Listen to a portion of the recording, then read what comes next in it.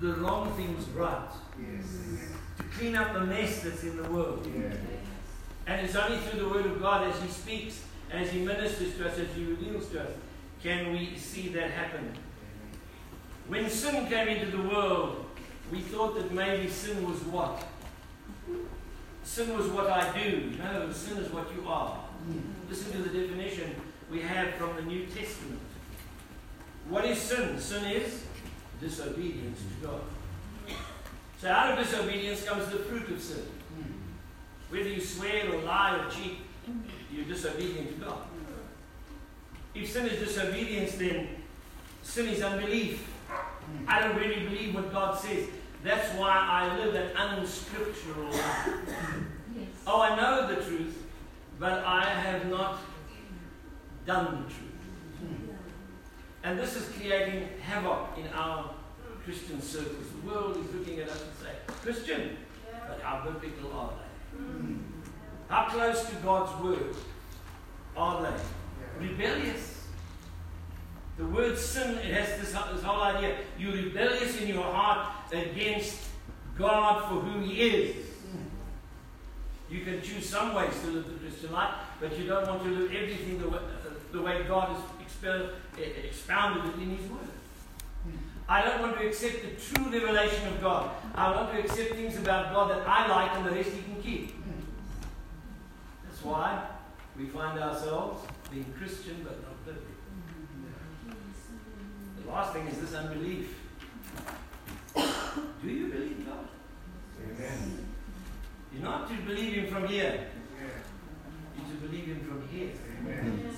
What when you reason out things and say to yourself, well, that's not quite me, or that's not what I think, and I put my own spin on things just to get my own way, and I act in unbelief. Because I won't accept what the Word of God said about me. Sin is missing the mark. If you're living in the fulfilled purpose of God as a Christian, you're living a biblical life, a life that adheres to the Bible. You become a doer of the word and not a hearer only. And you don't miss God's purpose for your life. You fulfill God's purpose for your life. Amen. Quickly then. What is sin? If sin is unbelief, then who has sinned? All have sinned. Anybody in this room today says to me, I'm not a sinner. I'd really like to know your recipe, how you got that right. Because the Bible says, God says, for all have sinned and come short of the glory. You came short no matter how tall you are. Right, my brother? What else is sin? If sin is unbelief and all have sinned, then the payout of sin is the wages we reap and we earn from sin. Have you earned wages this week? Nobody wants to pay out now. The wages of sin is death. It's spiritual separation from God. We have only an idea about God. We don't have an experience of God because we live separated from God. The book of Ephesians tells us very, very clearly that man is dead in his trespasses and sin. When you're dead, you're dead. You don't speak. You don't feel warm. You don't respond. You're not a nice person. You're dead. And the Bible says this, that we are dead in trespasses and sins. To trespass means to break God's law. Anybody here not done that? Please stand up. We are dead in trespasses, breaking God's law. And what do? We're dead in trespasses and sins. That means the fruit of sin as the root of sin in your life. They're definitely evidence that you and I are sinners. Some of us are successful sinners. We really live up to the sinful mark and we really give the devil his glory through our life. You see, we call ourselves Christian, but we're not biblical. Beloved, the Bible says to us today very clearly that man cannot save himself. You could try religion. It's your man-made way back to God. You're trying so hard. You're trying to keep this, trying to do that, trying to be that. Listen, the Bible says you cannot save yourself from your sin. Amen. Now this message is to the unbeliever. This message is to those who never heard the gospel and the good news of Jesus Christ. And this message is to you tonight if you've never come to the place in your life where you actually realize, I cannot save myself from my sin. Only God can save. Amen. Because He's the only one who can forgive me. Amen? If you and I look at this together, you realize that the little woman who came to Jesus, whoever she was, knelt at His feet, broke open a bottle of perfume, poured it all over Jesus, then dried His feet with her tears, with her hair.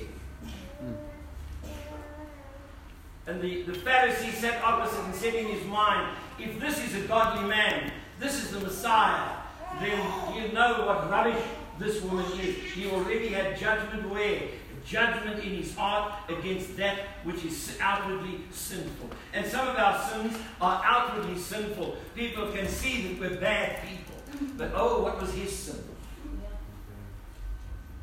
It's the sin of pride. I'm not like this woman. But oh, my brother, it doesn't matter what you like on the outside. You're actually the same on the inside. You're just a religious sinner. Separated from God. Dead in your soul to the true life of God. You don't know what this little woman knows. True forgiveness in your life. His 4 friends took him, lowered him down through a ceiling. He couldn't move, could hardly speak. He's in front of Jesus. And obviously he looks at Jesus, and what does he want? He wants to walk again. And here's what Jesus says to him. Now when the Messiah came, he had to forgive sin. How did they know that the man, Christ Jesus, would be the Messiah? He could forgive sins, nobody else could. Listen to the words as Jesus says to the man, your sins which are many are all forgiven. And they say in their minds, who's this? Who's this that can forgive sin? Only God can forgive sin. And Jesus says, what's easier for me? To say, I forgive you, rise to a life of sin. Or I forgive you first, rise to a new life of forgiveness and peace. Amen. What's happening in your life? As a sinner, have you ever experienced the love and the forgiveness of God through Jesus Christ when He said to you, rise from your sin, but first, be forgiven of your sin, rise and walk with me in a new life. That's God in Jesus. When we look at that, we understand something else here. That man is deceived by sin. Now we talk to Christians before we come to this communion table. If you're not saved tonight, you're entitled to come to Jesus to be forgiven. You're entitled to come and repent of your sin and trust Christ as your Savior. Hebrews chapter 3 says this. Man's biggest problem when he becomes religious is this. And listen to it carefully. He says in verse 12, he says, beware, brothers, lest there be in any of you an evil heart of unbelief in departing from the living God. But exhort one another daily while it is called today, lest any of you be hardened through the deceitfulness of sin. Those words struck me so hard. Christian but not biblical, because we don't understand the deceitfulness of sin. You cannot play with sin. In its deception, it disguises itself. It comes to you as what? Oh, don't worry about that. We make excuse for it. We excuse it. Sometimes we do it in secret. Nobody will ever know. A sin of the Spirit. Nobody will ever know my thoughts about. But oh, when it's a sin of the flesh, and most people can see it, what are we saying? Oh, don't worry about that. I'm just human like you. What does that kind of thing do? We deceive ourselves into thinking that sin won't affect me as a Christian. Your sins have been forgiven. Amen. Amen. But I need to tell you something tonight which you may not accept. Sin is still present. Sin is still present. Its power is broken, but you've got the choice to choose to do it over and over and over again. Yeah. Amen. And that's the deceitfulness of sin.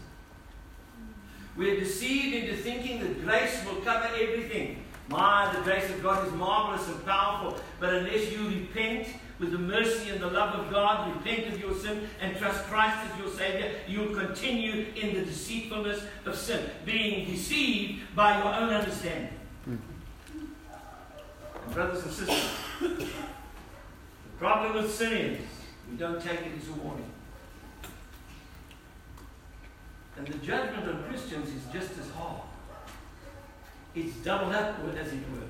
Jesus said to us that our lot will be worse before Him than for the unbelief, because we know the truth. What does sin do to us as believers? Slowly but surely it processes us inwardly.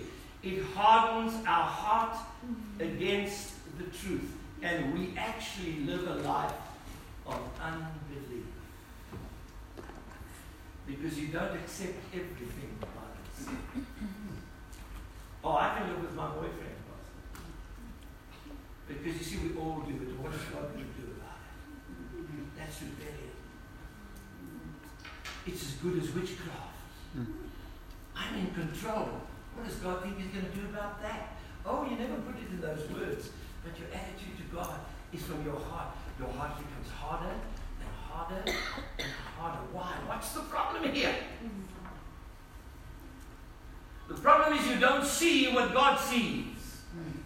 There was a blind man, Bartimaeus, and he cries out as Jesus passes him by. He said, "Thou son of David." He didn't call him just Jesus. He said, "Thou son of David, you from the line of King David, you are the Messiah." And for Jesus to be identified as Messiah, He had to open the eyes of a blind man. Messiah had to do that. Messiah had to forgive sins, which He did. And Jesus said to him, "What do you want me to do?" He said, "I want to receive my eyes. I want to see again." And the Creator of the world puts His fingers across the empty eye sockets. And Bartimaeus says, "I can see.